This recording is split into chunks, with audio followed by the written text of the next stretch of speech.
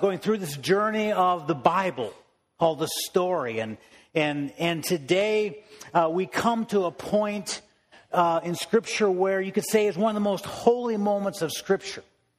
But as we think back and we look at the journey, because this is a culmination of everything that Scripture has been talking about, everything that the Old Testament is pointing forward to, and that is the sacrifice of the Messiah. If you remember in Genesis, we started and we saw how God had created this beautiful world, the creation, and He had created man to have relationship with Him, and it didn't take long before Adam and Eve figured out how to mess it up. And yet, in the midst of that mess up, God promised that He was going to send someone to fix that mess. And as we journeyed on, as God was forming His people, we saw God interact with Abraham and promised to Abraham that He would make him into a great nation, that He would bless all people through Abraham. And so we saw that prophecy, and then we move on to the time of Moses and the children of Israel being in Egypt for 400 years, and yet God sends Moses to free the people, and we see the Passover and how God provided a lamb, a way for them to come out of bondage and go back to their nation of Israel that has been promised to them. And then we see Israel still continuing to mess up, and we get to the time of the prophets when Israel is far from God, but yet God continues to pursue them. And through the prophets, God prophesies that the Messiah is coming. And so for thousands of years, the children of Israel are looking forward to a Messiah, to one that would come and free them from this bondage that they are in. And then 2 weeks ago, we saw the Messiah coming to earth, and yet almost everybody missed Him. And people still today continue to miss Him.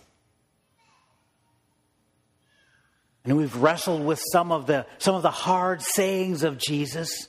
The fact that you must be born again. And we saw that. And some of the other hard things that Jesus said. And the fact that He is the Son of God. And today we come to this moment in history that is maybe the most holy moment in all of history. This week, as you read the story, you will read of Jesus' arrest, of His trial, of His crucifixion, of His burial. You'll see Jesus wrestling in the Garden of Gethsemane. And so what I want you to do this week is sometime during the week, I want you to sit down and take 30 minutes and read Matthew chapters 26 through 28. Read it, step back, and consider the gravity of this moment in history. Of what really was happening.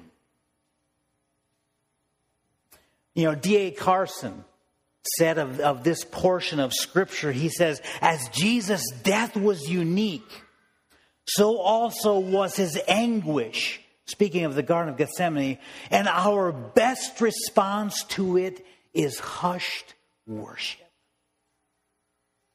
So as you read Matthew chapter 26 through 28, take some time to be quiet and understand the magnitude of this moment.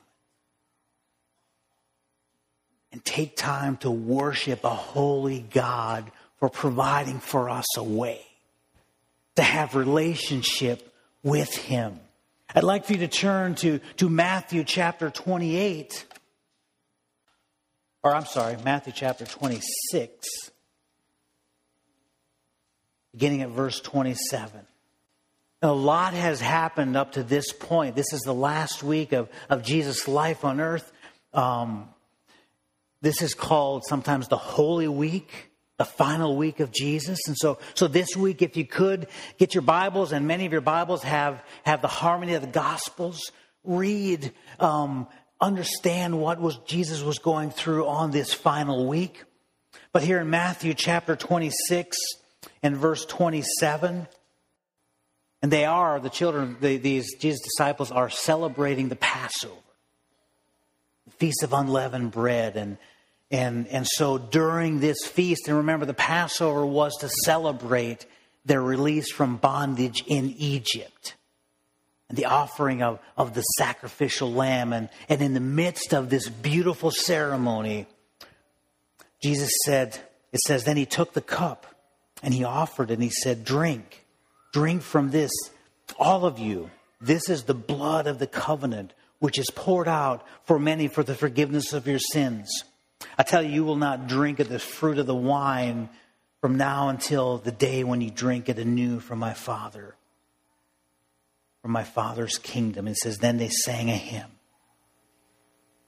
and they went out to the Mount of Olives. Jesus instituting the Lord's Supper, something we're about to partake of here in a little bit. But I think there's some things that as believers we have to understand when we partake of this communion celebration together. Sometimes I think we overlook the magnitude of the event that happened over 2,000 years ago when we come up and we eat the bread and we drink the juice. We forget what exactly we're celebrating. So I want us to understand that. And the first thing we have to understand when we come and celebrate this morning is the holiness of God. Do I understand the holiness of God? Because an understanding of God and us as man in relation to God is critical to our understanding of the cross. In other words, I have to understand God's holiness, that because he is so holy and so pure, that sin can never enter his presence. Because I am a sinful man, I have no right on my own to enter the presence of a holy God. You see, in reality, I am an enemy of God because I am a sinner.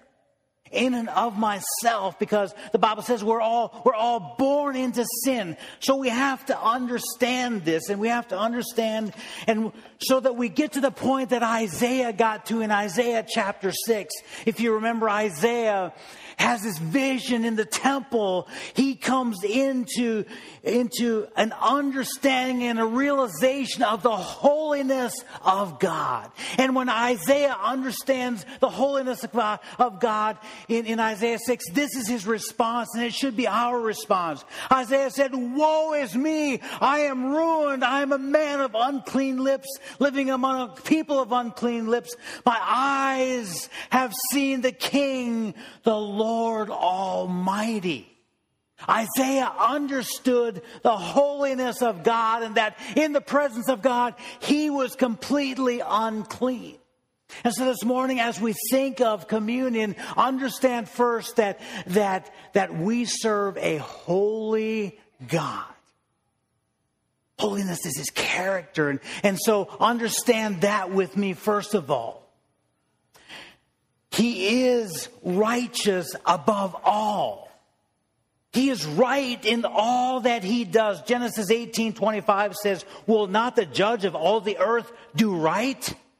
He is right. And in Psalm 145 verse 17 it says, "The Lord is righteous in all his ways and loving towards all he has made." So we have to understand his holiness, and we have to understand that within that holiness, he is completely righteous. Everything about him is righteous. He is totally right. And as fallen humanity, we despise that righteousness. Listen to what Romans 3 verse 10 says. As it is written, this is speaking of us, "There is no one righteous, not even one. There is no one who understands. No one who seeks God, all have turned away. They have together become worthless. There is no one who does good, not even one. So Romans says, none of us are righteous, not even one of us. And so the fact that none of us is righteous, none of us can come into the presence of a righteous and holy God. That is the reality, because you see, we are completely opposite of God. This righteous and holy God who has no wrong thoughts or no wrong deeds or no wrong motives. Nothing in him is wrong. Everything is right. I am the opposite, because you see, I do wrong deeds. I have wrong motives. I say wrong things because I am sinful. That's the reality. And yet he is totally right. So we serve this righteous and holy God, who also is just in all of his wrath. Now understand that with me. He is just in all of his wrath. And as we have looked, as we have journeyed through the Old Testament, and we've seen God, and we begin to understand his character, we've seen the wrath of God played out among sinful people. And what we have to understand is justice flows from God's righteousness. You see, he is perfectly righteous and perfectly loving, but he is also perfectly just. He is just in all of his wrath. His wrath is pure, and his wrath is loving. And for us as human beings, sometimes that's really, really hard for us to grasp. And the Old Testament, as we've seen, makes the wrath of God very real. In the way he confronts and deals with sinful people. We saw that. And we know that God's wrath isn't a mystery. It's not unpredictable. Evil is what provokes God's wrath. Now, stick with me here, because there is good news. Actually, the fact that God doesn't put up with or deal with sinfulness is good news. But along with his holiness and his righteousness and his perfect wrath is also this thing that he is loving toward all of his creation. How do I know that? How can you say that a wrathful God is loving towards all of his creation? Well, John 3:36 says that whoever believes in the Son has eternal life. Whoever does not obey the Son shall not see life, but the wrath of God remains on him. You see, we don't have to experience the wrath of God if we accept what the Son of God has done on our behalf.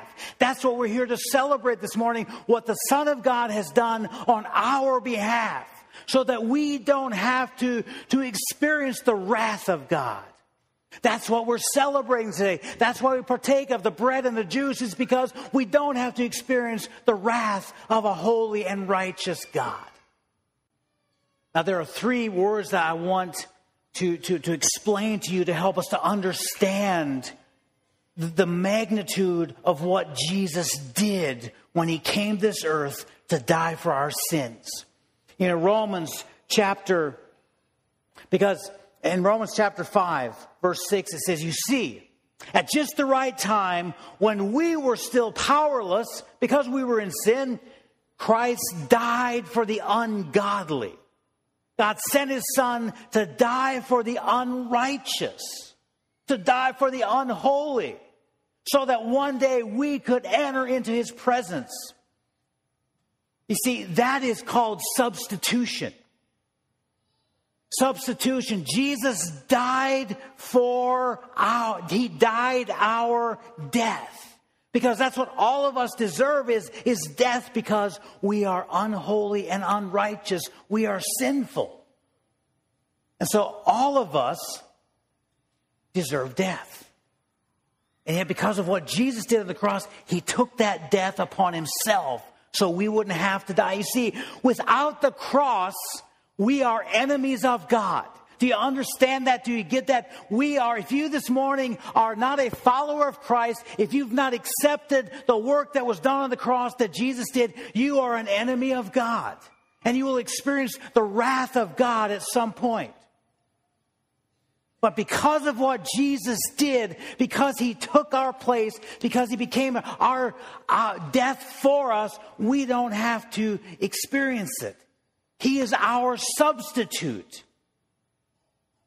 And when we read Matthew chapter 26 through 28, we will see him dying in our place.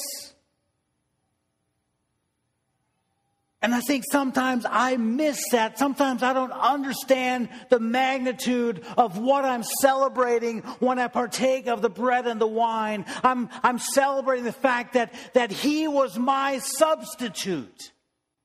And we have to understand the significance here. And we have to see, going back to the Passover, do you remember what God did for the children of Israel at the Passover? He provided for them a sacrificial lamb.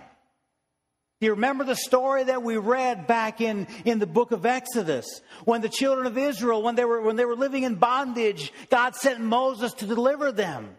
And then he told them, he said, look, on this night, you need to go get lambs, put them in your house, and watch them for 3 days. At the end of 3 days, take them, slaughter them, take their blood, put it on the doorposts of your houses. And when I come to your house, the blood will cause me to pass over and to not exercise my wrath on your homes. You see how that points forward to Jesus? Because you see, today, because of what Jesus did on the cross for me, his blood that was shed on the cross covers me from experiencing the wrath of God. And he passes over our sin. Have you experienced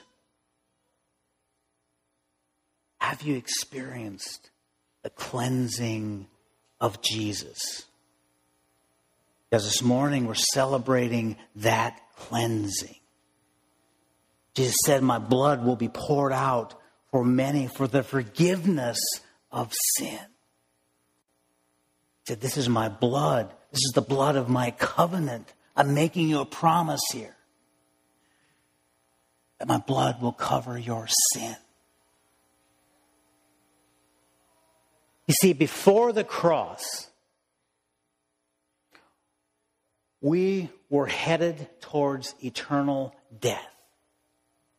You understand that? Before the cross, we were headed towards eternal death. But because of the cross, we now can experience eternal life in the presence of a holy God forever and ever. That's good news. That's why we celebrate this morning. Because of his substitution for us. Taking our place. Taking our death that we deserve. Now, there's another word that I want us to think about, and it's the word propitiation, which means Jesus endured our condemnation. You understand that?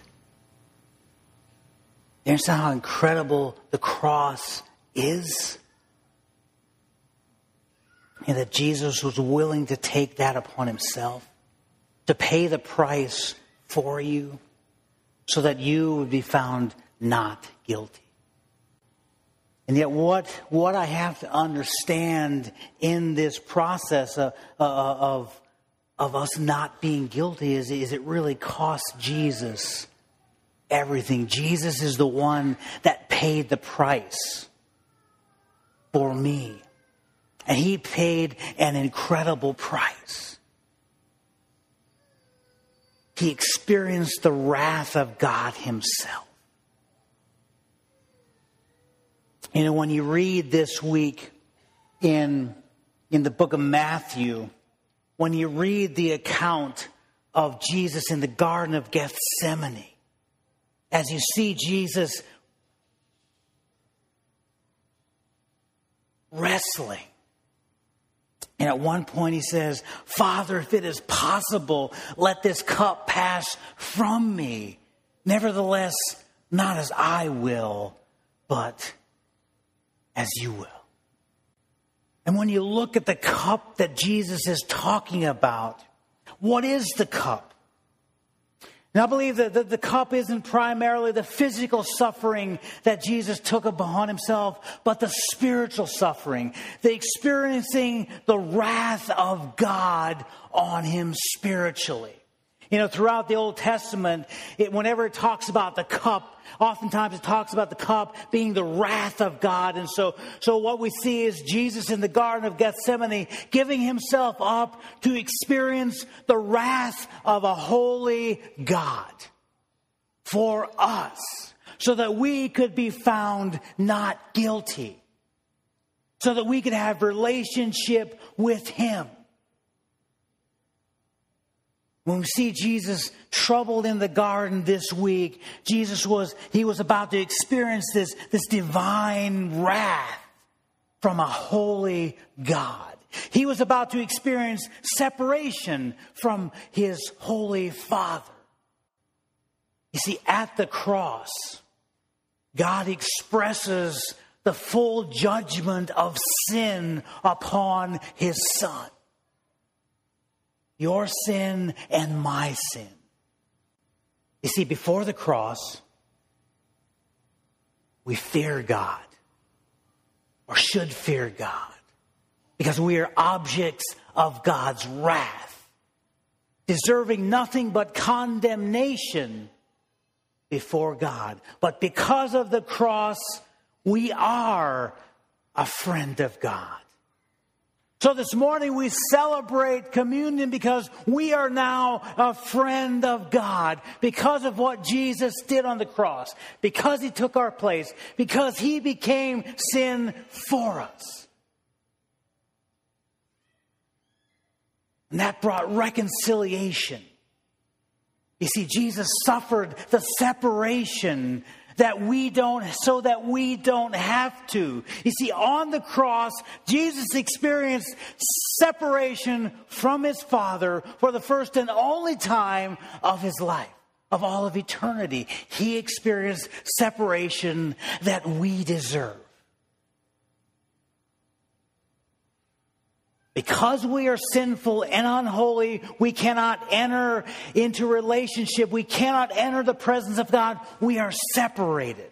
There's this thing that separates us from God because of our unholiness, because of our sinfulness. But because of what Jesus did, because he experienced the separation for us, we don't have to. On the cross, you will see Jesus in anguish. You will see Jesus suffering. Now, I don't believe at any time on the cross Jesus is ever confused or doesn't understand what the Father is doing.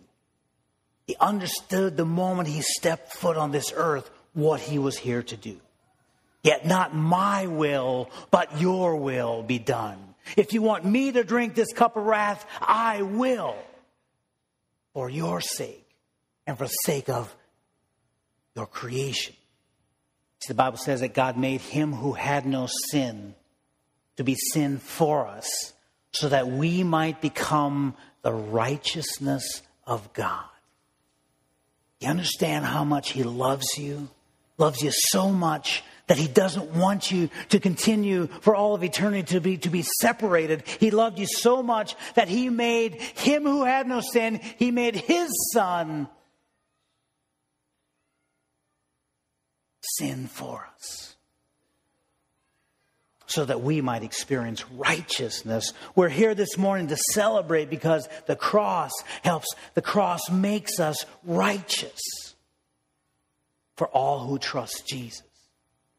See, the Bible says that because of our sin, we were alienated from God. But because of the cross, we are now invited into his presence.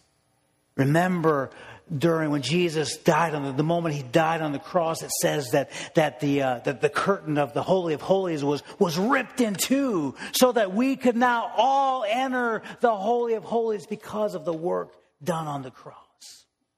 The barrier separating man from God has been ripped away so we can experience him forever and ever and ever.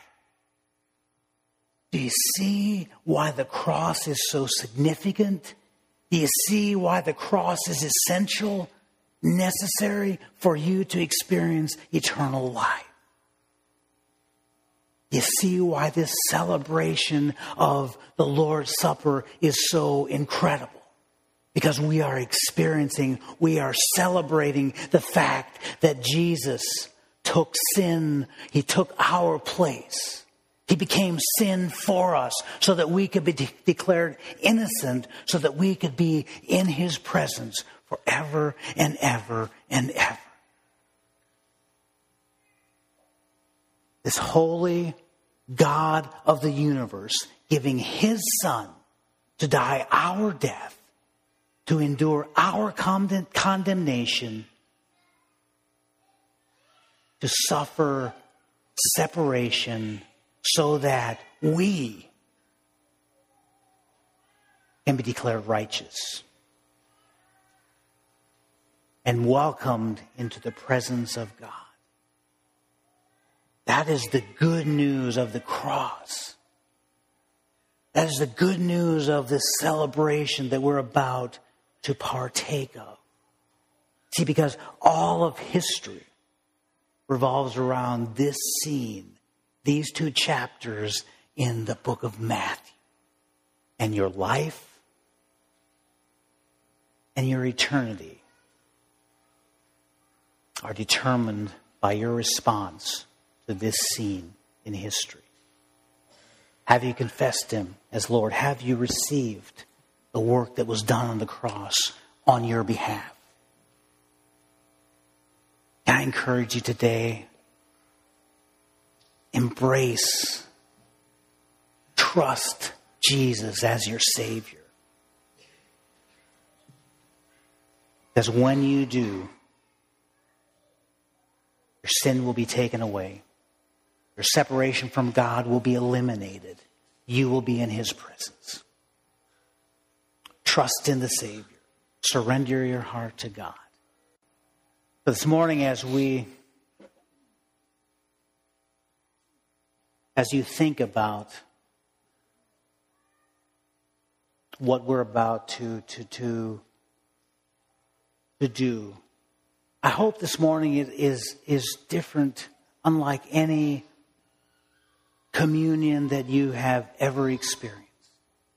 I hope this morning you can embrace what Jesus has done. I hope this morning when you pick up that piece of bread and you eat it, it becomes more than just a piece of bread, but it becomes a reminder of what Christ has done for you. And because of that, you have relationship with him. When you take that juice, I hope it becomes more just a down the hatch. But it's a reminder of the incredible gift of the shed blood of Christ for the forgiveness of our sins. My prayer is that this morning would be the most special communion that you have ever celebrated. And I pray this morning that if there are some of you that have partaken of communion in the past without having known what Jesus did on the cross for you, that would become reality. That would resonate with your spirit. And he would say, Jesus, come, I want to receive forgiveness of my sin. I am a sinner. I pray this morning that you would confess with your mouth and you believe in your heart that Jesus is Lord. And then you would come forward and you would celebrate your coming into the kingdom by partaking of bread and the wine.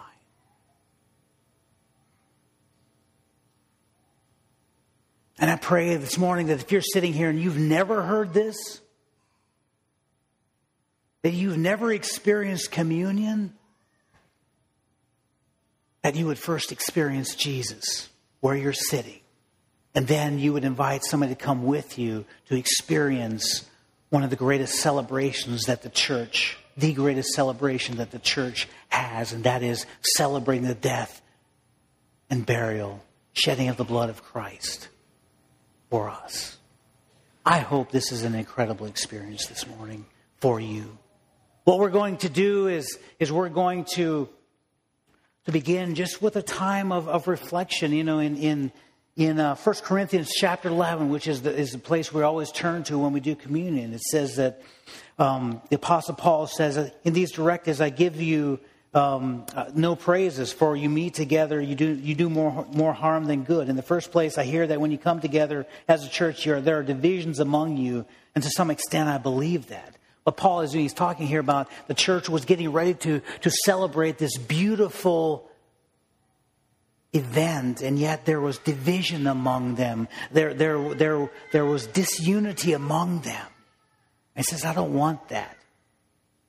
As this morning, as you're reflecting and as you're preparing yourself, make sure that in your heart you have unity with the people around you, with the people that are in your life, especially with the body of Christ. And then Paul says in verse 23, for I received from the Lord what I also pass on to you. The Lord Jesus, on the night he was betrayed, it says he took the bread and broke it and said, this is my body, which is for you. Do this in remembrance of me. So we're remembering the broken body of Christ. We're remembering what he did. And then he says, this cup is the new covenant in my blood. Whenever you drink it, do it in remembrance of me. So this morning is about remembering what Jesus has done.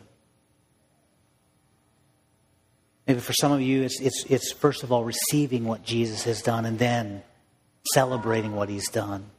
For those of us that are believers, it's remembering. It's remembering this incredible gift of eternal life.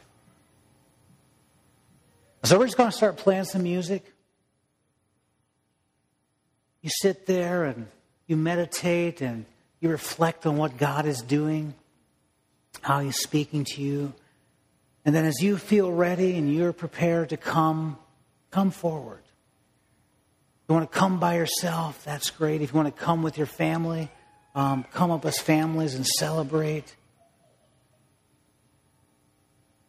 But as followers of Christ, we're commanded to celebrate this, to remember this. So as Christ followers, come. We're just going to start the music. Let me pray. Father, thank you for the cross. Thank you, Lord, for the incredible gift. Thank you that your Son took our place, became our substitute. And because of that, we have been declared innocent in your sight. That we don't have to experience the wrath of God, separation from God, but thank you that we can enter your presence. That your Spirit will be working and moving in our midst, drawing men unto yourself. I pray that this celebration will be honoring and glorifying to you. It's in Christ's name that we pray. Amen.